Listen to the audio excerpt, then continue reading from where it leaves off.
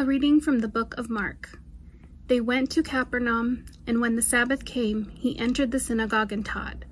They were astounded at his teaching, for he taught them as one having authority and not as the scribes.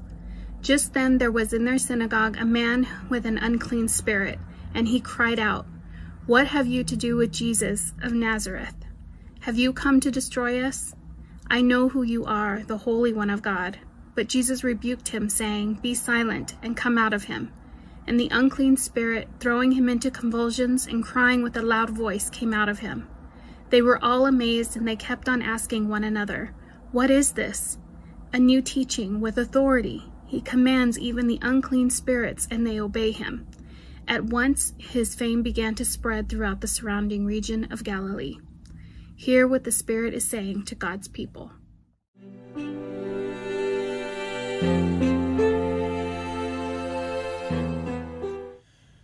In the name of God, Father, Son, and Holy Spirit, Amen. When I was in college at the University of California in Santa Barbara, one of the first big protests that I helped to organize was against some of the teaching that was happening at the university. Let me explain. In 1985, the CIA instituted a program across the country developing relationships with academia. And in short, this program was to have active CIA agents teach at universities in political science departments and in other departments at the expense of the CIA.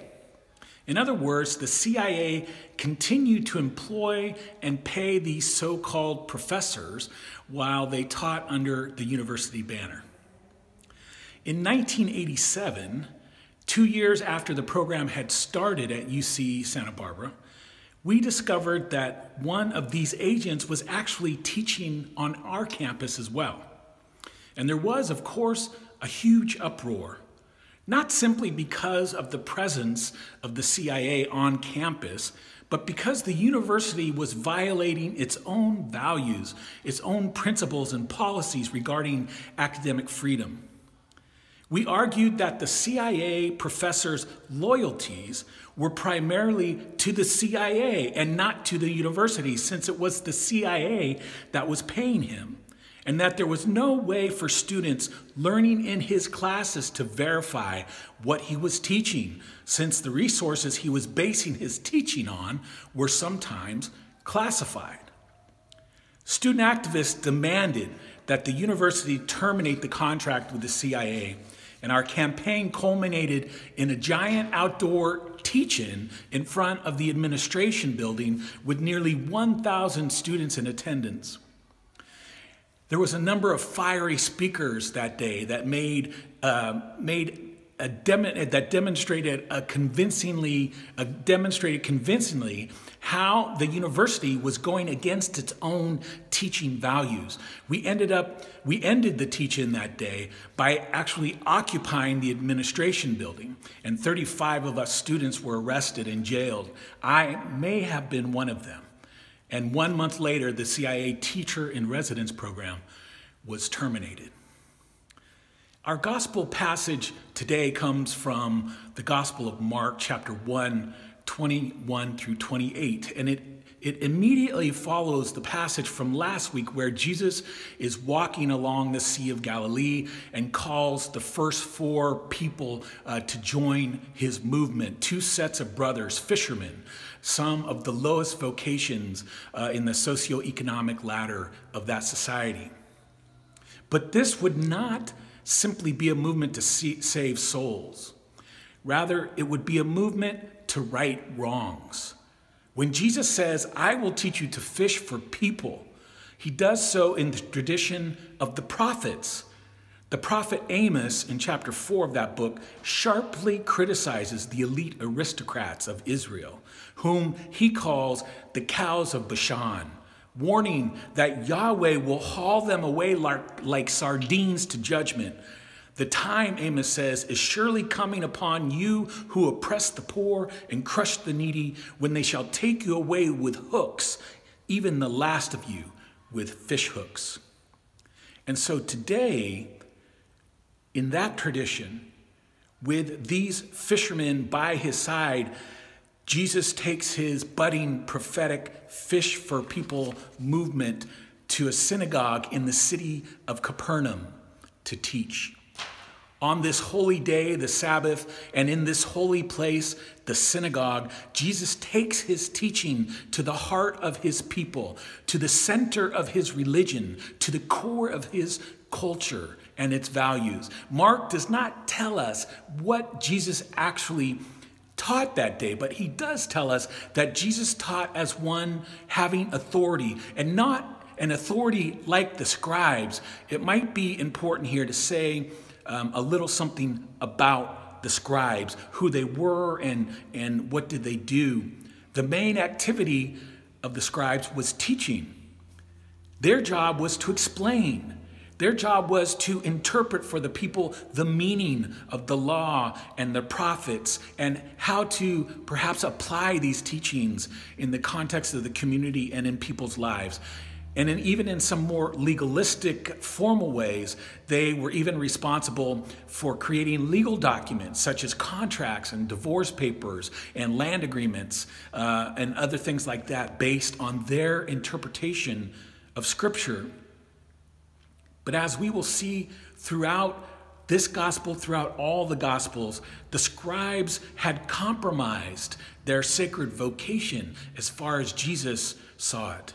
Instead of interpreting the law and the prophets through the lens of liberation, instead of proclaiming these interpretations as good news for the poor, for the oppressed, they now mostly offered up religious teachings that protected and preserved their own power and their own privilege in society and in the religious system.